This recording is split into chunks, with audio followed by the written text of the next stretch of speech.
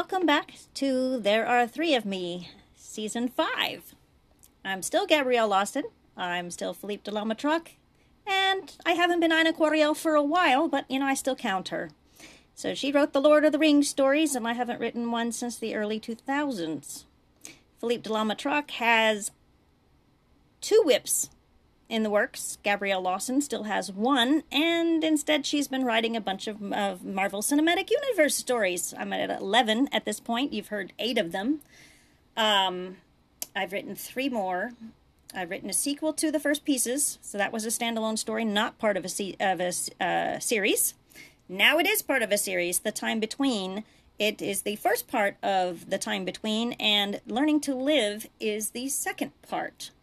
And his greatest achievements is part of the making of the Winter Soldier, and yet it's not from Bucky's point of view, so it can't really go into pieces of the puzzle, because pieces to a puzzle is either present time stories or the written stories that Bucky wrote, which is The Asset, The Next Stage, and Strong. He didn't write, or couldn't have written, his greatest achievements because it wasn't from his point of view. But I did reference it in Learning to Live. I did add to the stories of Pieces to a Puzzle, and I was able to then work Strong into it after the chapter that referenced it.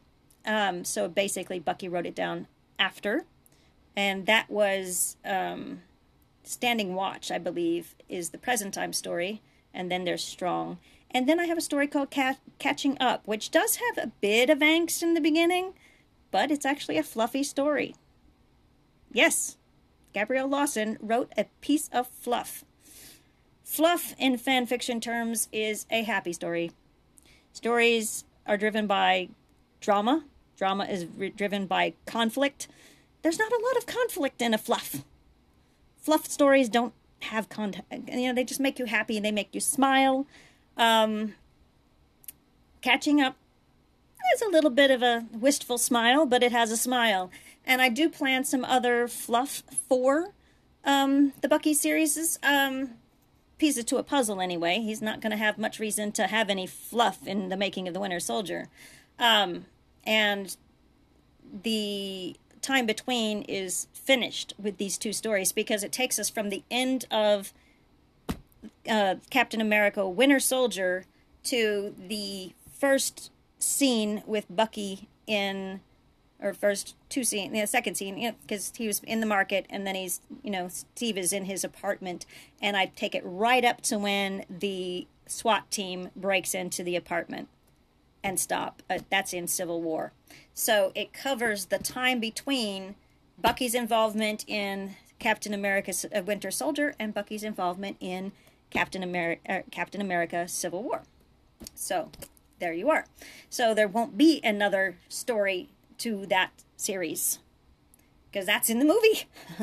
So it doesn't need to be, written by me. So what I've decided, because my last episodes in my last season were quite long. One of them was almost 2 hours long, and that was the chapters of that story, Close to Home, So Far Away. It was quite long. I'm going to read instead one of my other, The Young Writer's story, which has shorter chapters. In fact, quite a bit shorter, so you'll find this episode is not nearly as long as those 2. And I don't think that the other 8 episodes will be as long either. So I think you're in for 9 episodes of a much shorter nature.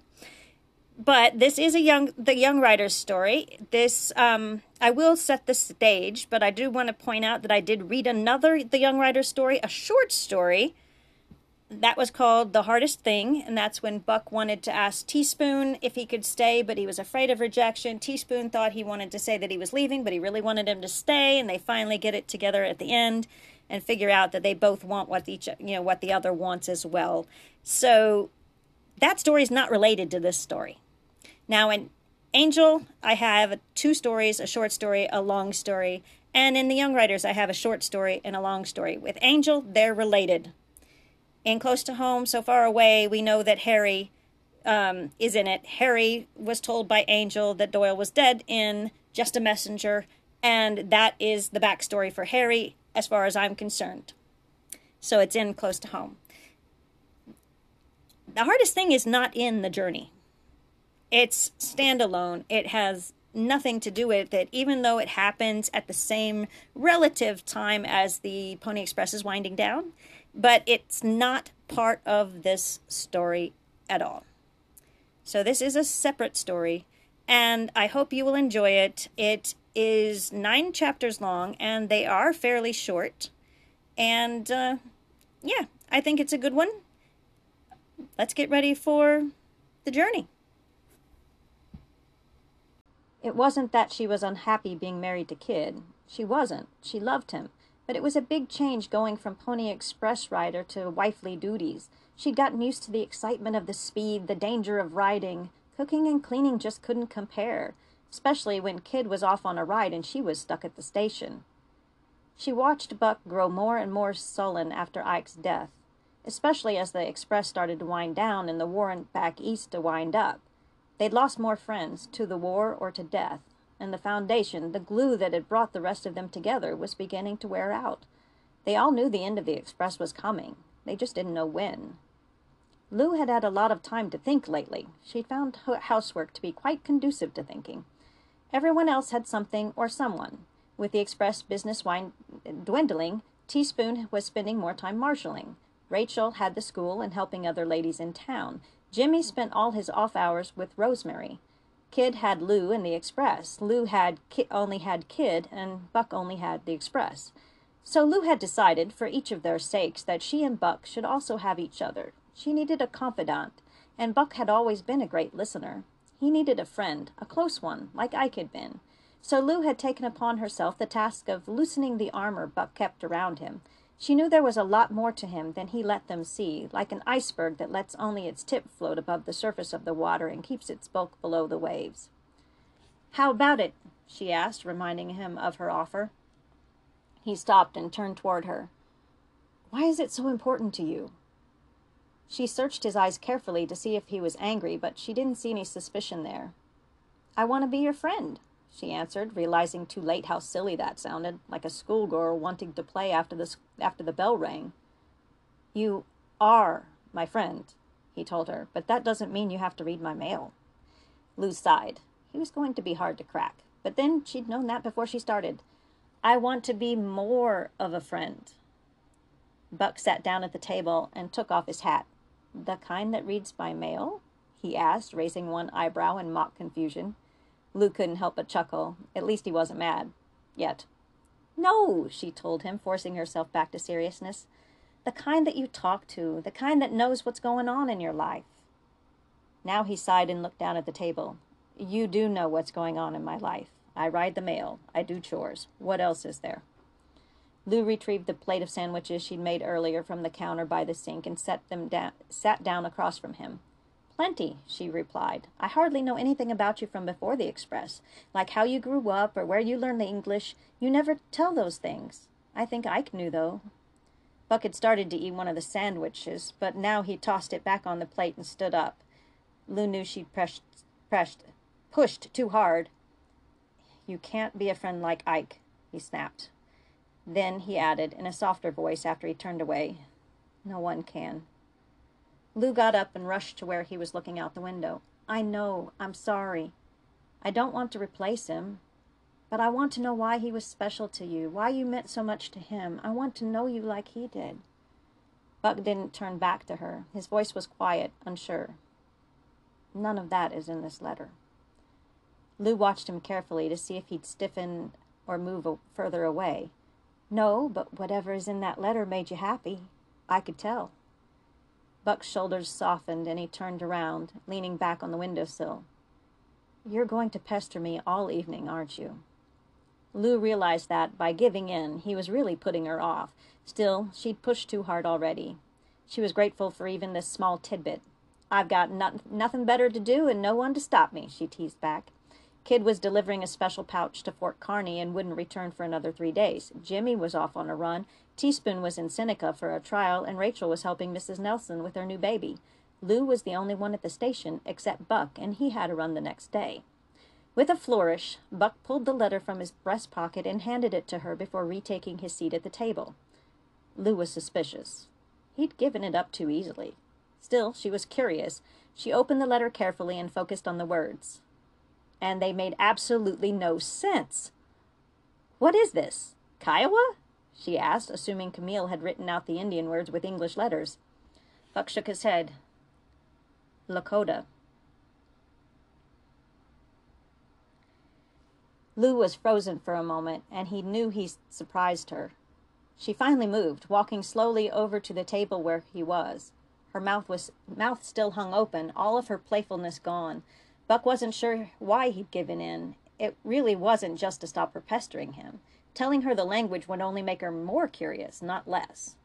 But, to be honest, he had missed having someone to really talk to, now that Ike was gone. And Lou was maybe the one that could understand him best, stuck as she was in a man's world that didn't allow her to play an equal part and still be herself.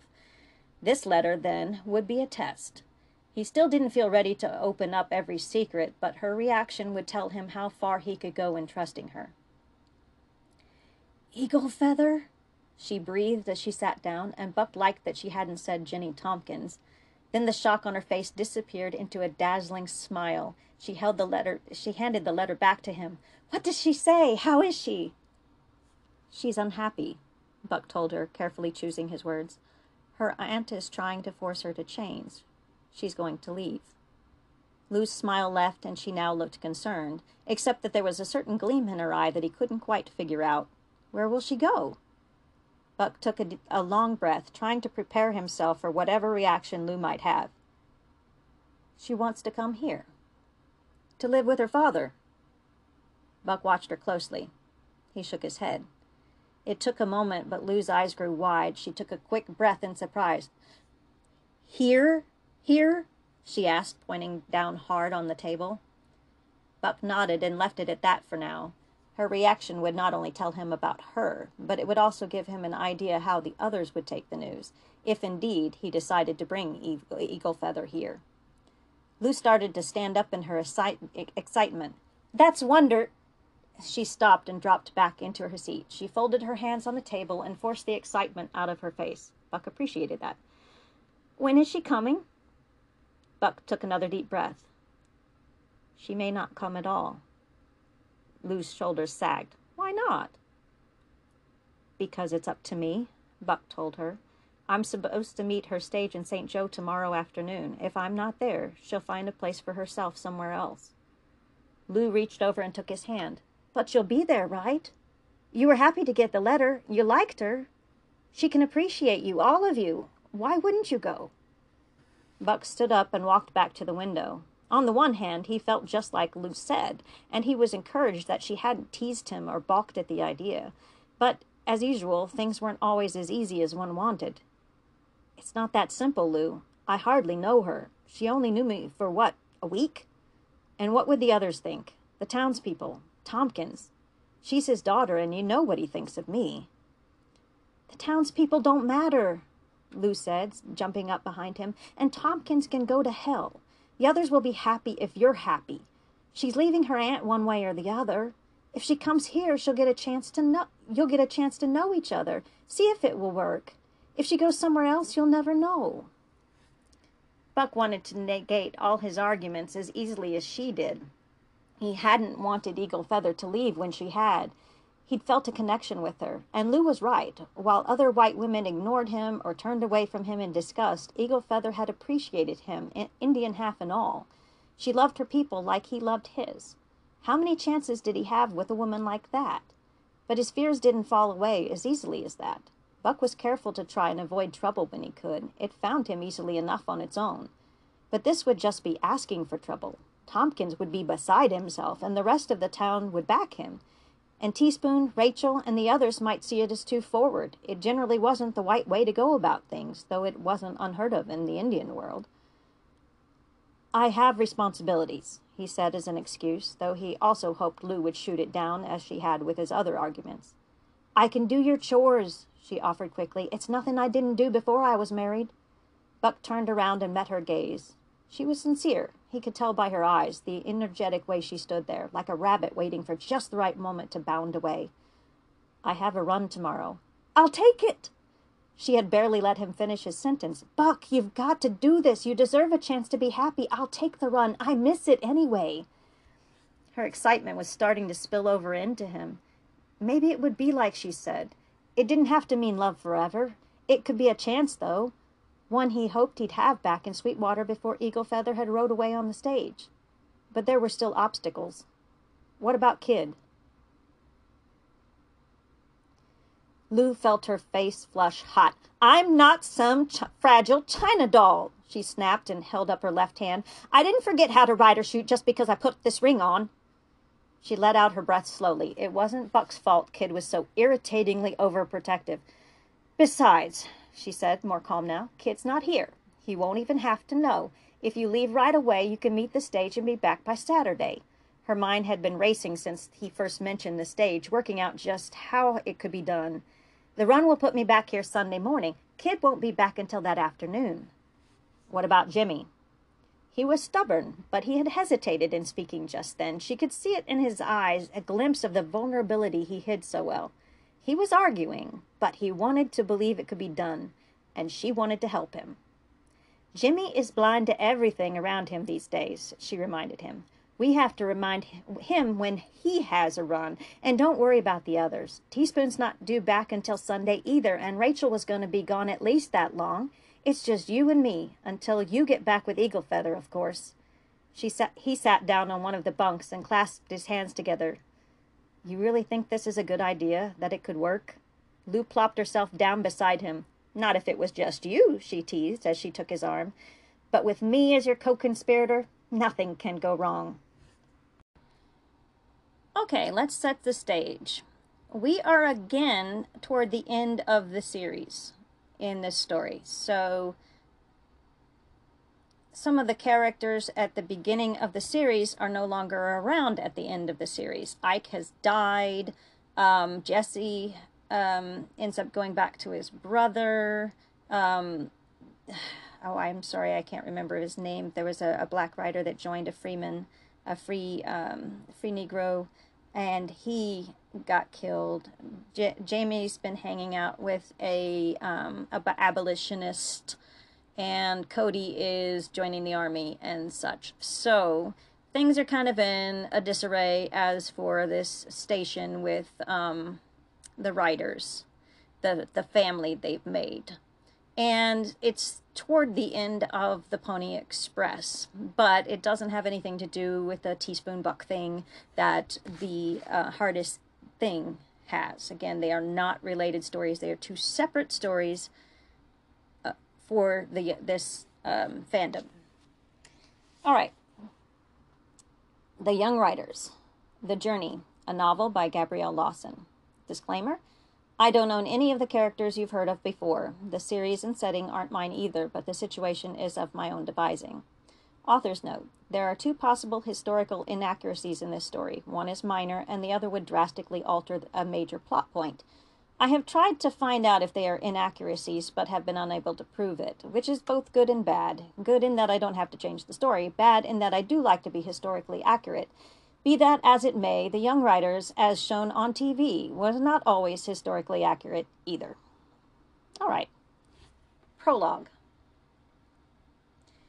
Dear Buck, I hope this letter finds you well. My father has mentioned you in his letters. Well, not you, but Teaspoon and the other writers. That's how I know you aren't in Sweetwater anymore. My father writes me once a month. I never answer his letters. Maybe I should, but it hurts to know how much he hates our peoples. I can't separate that from the love he sends in his letters. He doesn't want to know the part of me that is Lakota. No one does. Aunt Sarah especially. She took my moccasins and doeskin dress and threw them into the fire. She forbids me to pray to the spirits and drags me with her to church every Sunday. That's one of the only times I'm ever allowed to leave the house. I don't even go to school. Aunt Sarah hired a nun to teach me here. She has taught me to read and write better, but she has also made me memorize the names of all the apostles. We're currently working on all the saints. It makes me angry. Their Jesus talks about love in the Bible over and over, but they want to kill our people, and they call us heathens. That's what they call me, under their breath or to my face, because I argue with them, because I defend the Lakota. I tell them Indians aren't savages. I tell them Indians value honor and kindness and know nothing of greed. Then I get locked in my room. Buck, I have tried to make a life for myself here. I really have. But I can't forget Running Bear or Two Ponies. I can't forget my time with the Lakota. I can't shake off my spirit and throw it into the fire with my doeskin dress. I will never forget that I am Lakota. Because of that, no one wants me here. They want a pure white Jenny Tompkins, not Eagle Feather. I can't stay. I never get to walk by a lake and pick berries or stand in the sun just to feel its rays on my skin. I can't live my life alone like this, with only Aunt Sarah and the nun for company. No white man will want me. The few that have come calling, with Aunt Sarah's permission, of course, have said such terrible things about the Indians. I know they all feel that way. I wouldn't want them either. I miss you. I know we only knew each other for a short time, but I feel that you understood me in a way that no one has since I left the Lakota.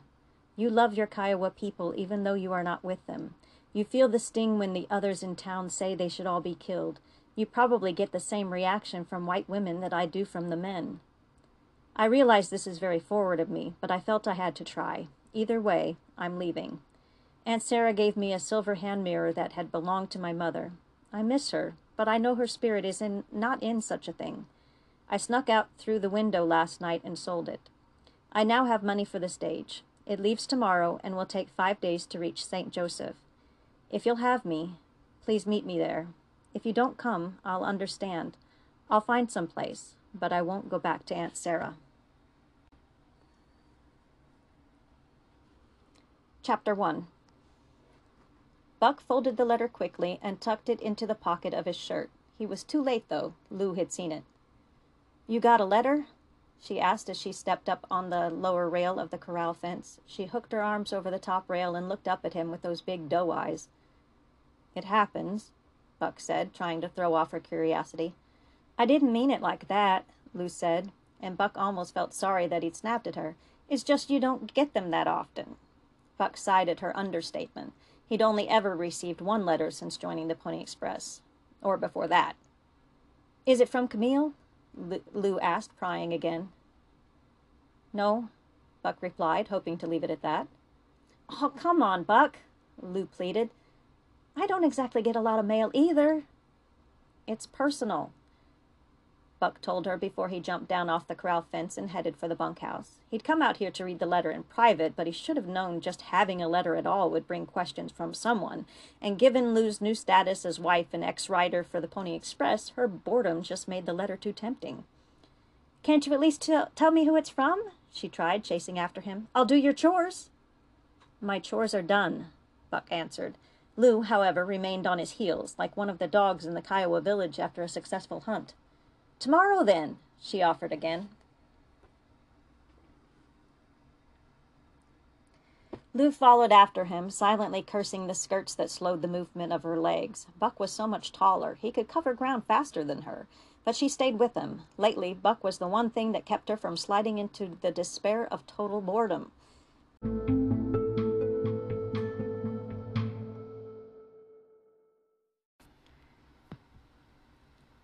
See? Now that was a much shorter chapter. I don't know if all the other chapters, there's 9 of them, are that short, but this is not going to take make a 2-hour episode. So I like this beginning. This is going to be a rather dark story, but the beginning does not let you feel that at all. It brings back Eagle Feather.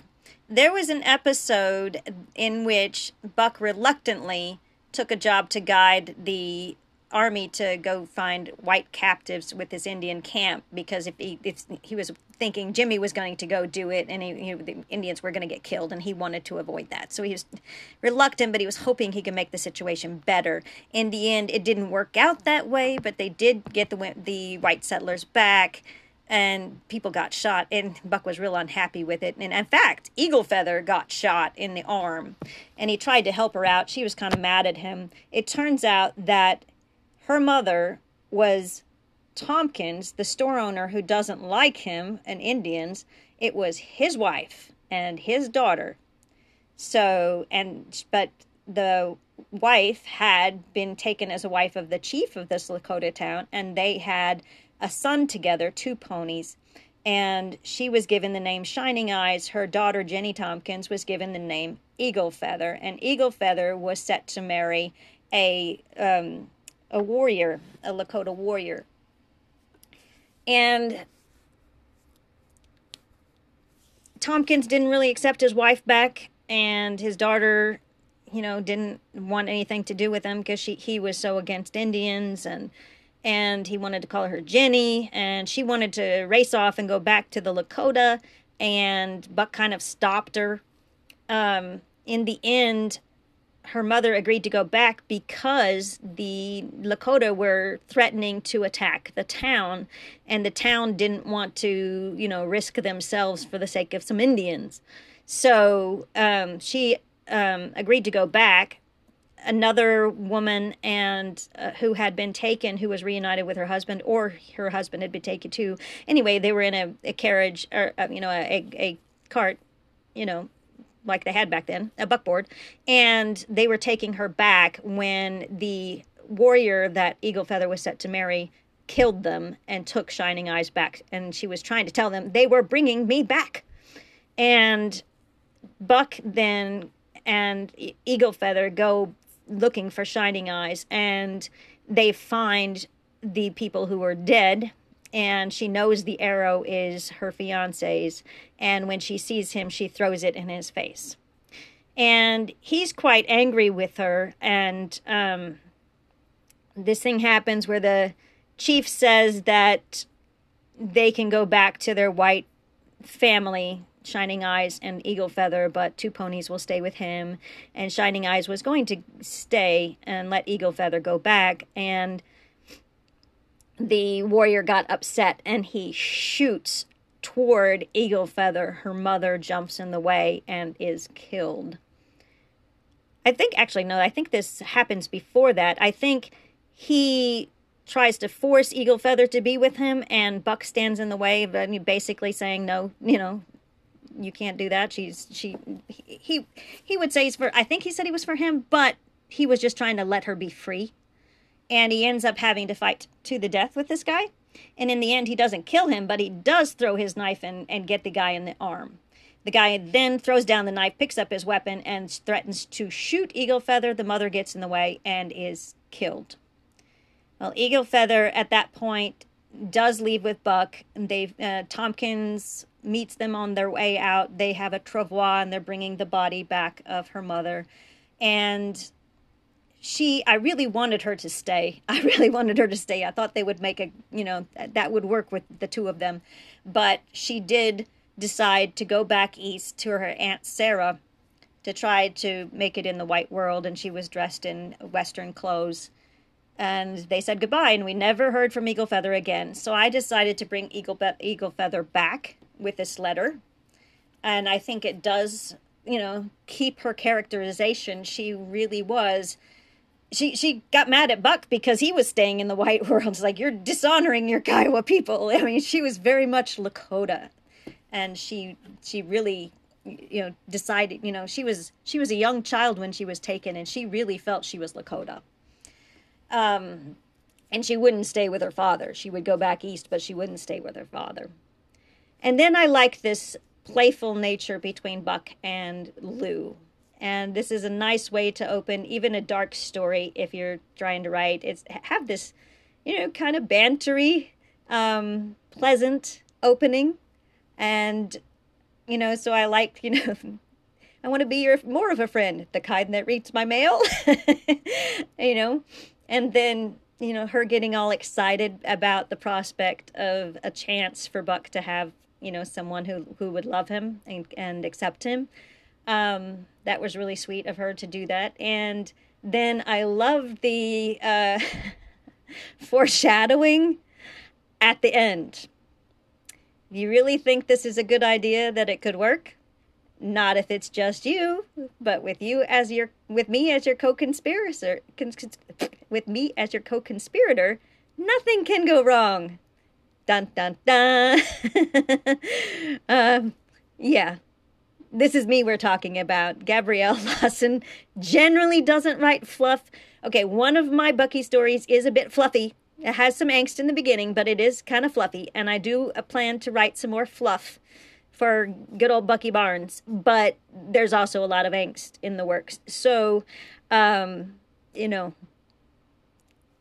light moment, short stories can be fluff, and parts of longer stories can be fluff. I mean, I even had Dr. Bashir teasing Worf before some really bad thing happened to him. So, having a little mirth to begin can lull your readers into a false sense of security, which is a great thing if you're evil. And I do encourage being evil as a fan fiction writer.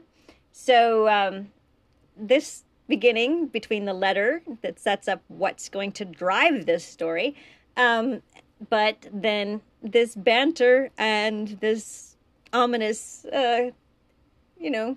cliffhanger, but nothing can go wrong, is giving the reader certain expectations that this is going to be a fun romance story, perhaps. They should know better. This is me.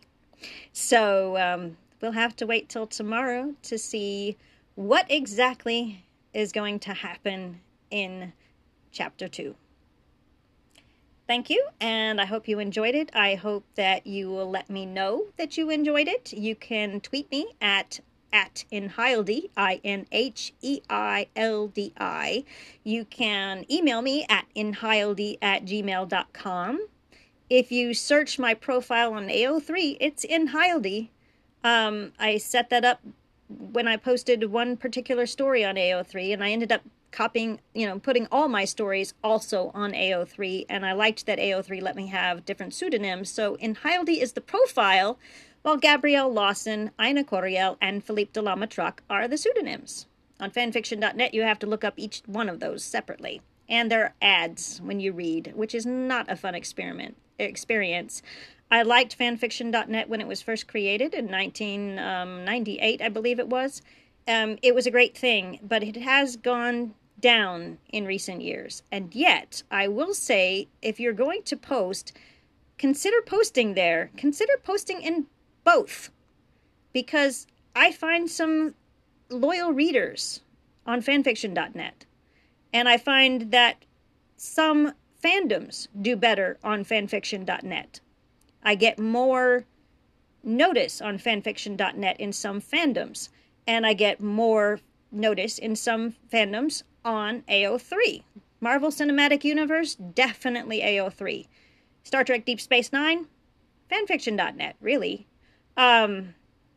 So, look, and, I say post to both. I don't want to post too many places, because if I make edits, I have to make edits in 2 to 3 places, depending on if I have them on my own sites, which I would for Lord of the Rings, for Angel, and for Star Trek, and both Deep Space Nine and Enterprise. So I have to fix 3 different places. If I have them on Wattpad and many of these other places, then I also have to fix them there. So keep that in mind. If you put your story in too many places and you find a typo that you want to fix, or you want to fix a story element, you have to fix in all those places. So you might not want to do it in too many places. That said, I will also mention this. I've seen on some of the Facebook groups that people saying that they write their stories inside AO3, or they write them inside fanfiction.net or Wattpad or whatever. I don't recommend that. I recommend you write them on your computer, or use Google Docs. Use some way you can back up. I write on paper first. That's just the way I've been doing it for the last 20 years or so.